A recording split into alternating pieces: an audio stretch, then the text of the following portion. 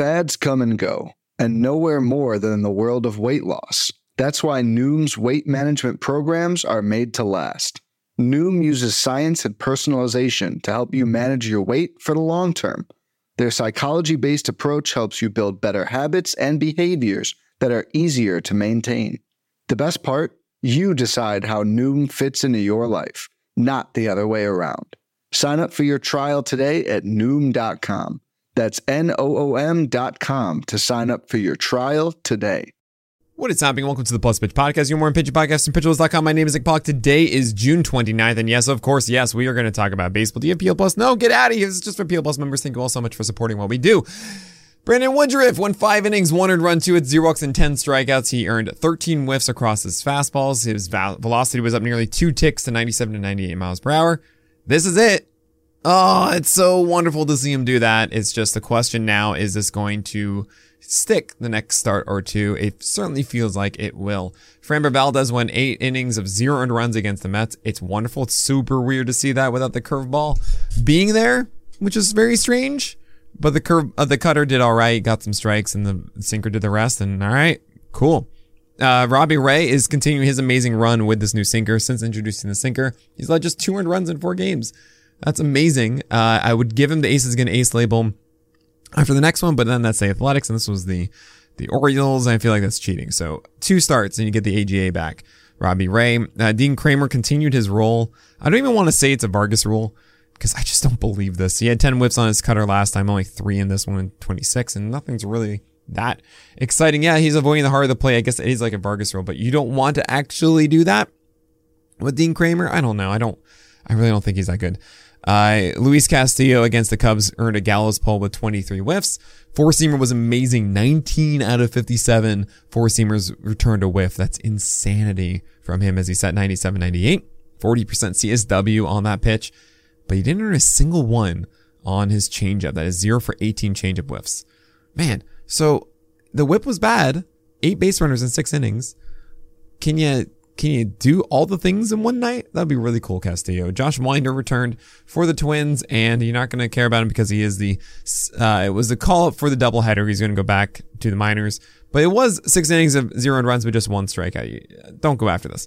Zach Plesac is still doing well. It's unfortunate he gets the Yankees next because he went 0 earned runs in 6 innings, 7 Ks, and 6 base runners. Slider has been great. 11 whiffs and 44% CSW. The changeup, not as much. And it does give me a little bit worry of consistency with it, but as long as the slider is legitimately here, which it is right now, there may be something to be said about Zach Plesac. JP Sears came up to give the Yankees a rest on their rotation, and he did fine against the Athletics, but just 1 strikeout in 5.2 innings of shutout ball. Maybe I care about him when he does come up later on, but honestly, I'm not really chasing that. Patrick Corbin dominated against the Pirates. 8 innings, 1 earned run, 5 hits, 2 walks, 12 strikeouts for a King Cole of a 40% CSW. Insane. 113 pitches, and he had that 40% CSW, which is really hard, which means you have to be more consistent with that high CSW for more pitches, right? 49% CSW across 51 sliders thrown. Look, like, this was great, Patrick Corbin. I'm glad it worked. It feels like he was doing a lot of the same things that just haven't worked. 93 plus mile per hour fastball, sliders were down. It's just, I'm happy it worked. The Pirates couldn't handle it, but no, I'm not believing that he's going to do it again. John Gray, though, I can believe because he's still 96 plus on the heater with a really good slider. What do you know? 7 innings, 1 earned run, 5 hits, 2 walks, and 8 Ks. You keep starting JG right now, even against the Mets next. Carlos Rodon reduces fastball velocity to 93.7. And this is a big deal. You know, I was told after I read the roundup, I wasn't aware that he had a split nail during it. So maybe that was the factor of this one. He did pump it up a little bit later on, but like in the last inning, 6th inning here, it was 91-92. Then all of a sudden he did throw a 97 mile per hour pitch, right?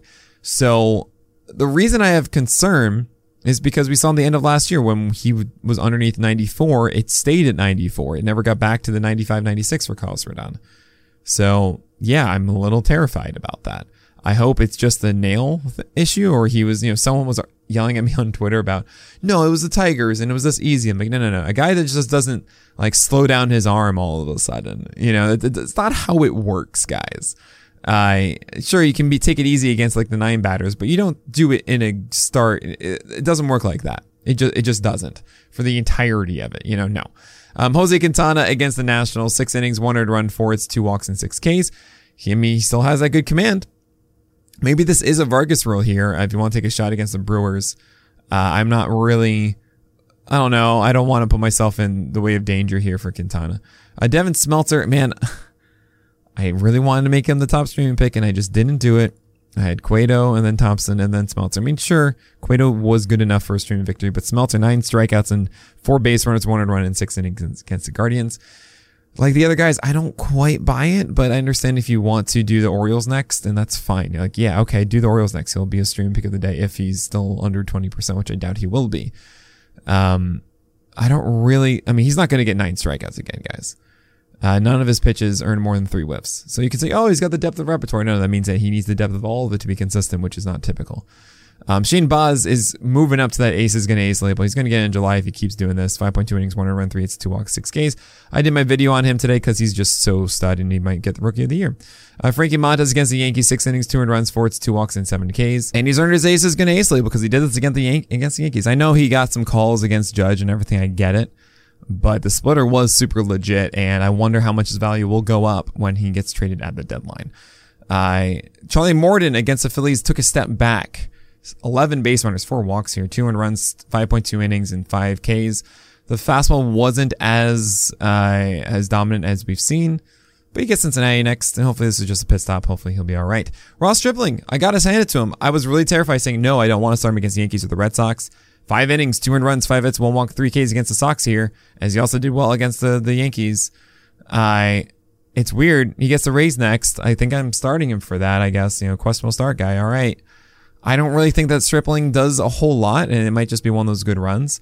I know I'm saying that about like 20 guys today, but yeah, I'm not sold on a lot of them. And Stripling is kind of one of them, but I understand if he's helped your teams out a lot, and you're like, Nick, what the heck, man? You gotta love Stripling more. I'm like, that's not really for me. Zach Wheeler, ace is going to ace with 8 strikeouts, 6 base runners, 6.1 innings. Sure, 3 runs, but whatever. Johnny Cueto, poor quality start. Good enough. I don't really love it. Sean Manaea, it was a careful liquor race. He came back out for the 7th, and I should have mentioned that in the roundup. But yeah, 3 runs, 6 base runners, 7 Ks. Sure, that's fine. Sean Manaea. Kyle Freeland survived against the Dodgers while inside of Coors, while Clayton Kershaw could not. You just shake off the Clayton Kershaw one. Freeland, you're not. I'm not going to buy into that. Dakota Hudson had a coin flip and failed against the Marlins. Tarek Skubal, his fastball did well, but velocity was a little bit down. I think he has a TR right now. I think once the secondaries do come back in full, he can be good. But yeah, he's going to be dropping on the list even further. He'll probably be going to like the Barrios era of like the 50s at this point, which is really unfortunate, but it's just one of those things where it's like, yeah, Tarek, you have not been pitching nearly as well as we need you to. And it's getting to a point of like, I can't take you over other guys that I just feel are on a better path to redemption. Chase Silseth against the White Sox. You might be seeing him now for the Reed Detmers' spot. Nothing to chase quite yet. We need to see the splitter really take over, and it hasn't.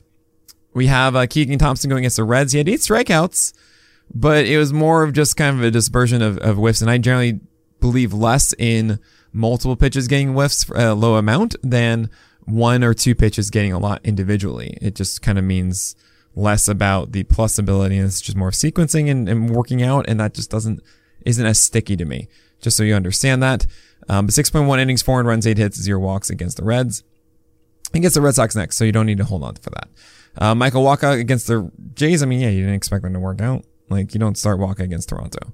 Connor Pilkington came up for the doubleheader. Didn't do well, and never mind. And there's another doubleheader against the Tigers. Maybe if you need an AL only streamer, but I don't want to do that in a 12-teamer.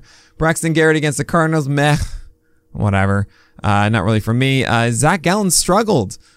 This was him with just the fastball and the curveball, and he made some mistakes, and the Padres jumped on him in that 5th frame. Oh man, they just let him out there to die. For all 6 runs. Hopefully he rebounds against the Giants. I think I'm still starting him there. Carlos Carrasco got the Astros, and you shrug your shoulders. He gets the Reds next, and that's fine. And Jonathan Heasley against the Rangers just did really poorly, and there's no reason to chase him moving forward. Looking forward to today's starters, and make sure you check out yesterday's podcast or check out today's review and tomorrow's as well. Nothing really changes. Maybe it is Jalen Beeks instead of Jeffrey Springs. That's the only major difference. But Alcantara, Ohtani, Verlander, Manoah in that top tier. Probably start is Kyle Wright, because the Phillies are Worse without Harper. Julio Urias, even though it is Coors, Tyone against Oakland, and Kopech against the Angels. And the questionable starts here is large. You have Alex Wood, Clevenger, Hunter Green, Eric Lauer, Nick Pivetta as this kind of mid-tier, top tier of that third tier. Hopefully Lauer does have that velocity again and is able to take down the Rays, while Pivetta is kind of this Vargas role. Well, on the bottom half of it is a lot more of your boring guys that maybe can give you 5-6. That is Zach Greinke, Chris Flexen, Mitch Keller, Taijuan Walker, and Andre Palante. Mitch Keller being the stream pick of the day, and oh boy, I'm not looking forward to that, but he's been good for the last 4 starts and gets the Nationals. In the do not start tier, you have Justin Steele, Dylan Bundy, Paulo Espino, Dane Dunning, Cal Quantrill, Madison Bumgarner. All these are pretty much bad matchups, just guys you don't want to trust. And then you have Ranger Suarez, Ronnie Garcia, German Marquez, Cole Irvin, Austin Voth, and Jalen Beeks now going for the Rays. So don't want to touch any of that. All right, so today is Wednesday, which means I look at the roster ship on Fantasy Pros and I see who would I be selling high on or buying low on? And I'm not seeing too much in the higher echelon of names. I mean, Logan Gilbert's still a little bit. Nestor Cortez at 95% as well. Sean Manaea at 94. Those aren't guys that are really as good as, say, Severino's at 93. But nothing too shocking here for me that I'm like, oh no, you got to get out of this now. I'm curious how people feel about Sonny Gray at 89%. Lance Lynn at is obviously you can't really buy low at 90%. Yeah, Tyler Anderson is still a sell high to me. Same with Martin Perez, but honestly, it's about what you can get back. If there's any major guys at the top of just like, oh, everyone thinks these are amazing, kind of like how it was with Walker Buehler. Kyle Wright, I think, is a prime sell high at the moment. I think a lot of people are thinking they have this SP2-3 and I don't really see that for the year. I'm still buying low on Lucas Giolito a bit. But let's see, moving on here. I am still selling Carlos Carrasco, but really I think that sheen has lifted. I'm buying everywhere for Shane Baz. Absolutely. I don't know if I'm necessarily buying on Christian Javier. And I'm selling Nick Pivetta, absolutely. Same with Jameson Tyone in there. Let's see. Buying John Gray, 63% rostered. Selling Corey Kluber, and yeah, I mean, a lot of these guys I know are just kind of rostered for the sake of being decent enough as Toby's and not really actually in high regard. If we're going down into the 35% or lower at this point, who would I be buying and being interested in? Yeah, keep taking chances on Alex Cobb. You got nothing to lose kind of there with these matchups that he has. I think he's better than the results have been. I think everyone kind of knows that at this point. You don't need me for that. And the really interesting ones, yeah, 24% Roansy Contreras. I'm still kind of in on that one. Devin Smeltzer at 17% roster. I think you should go after for his next start against the Orioles. Dean Kramer, I'm not really buying in on. Same with Jose Quintana.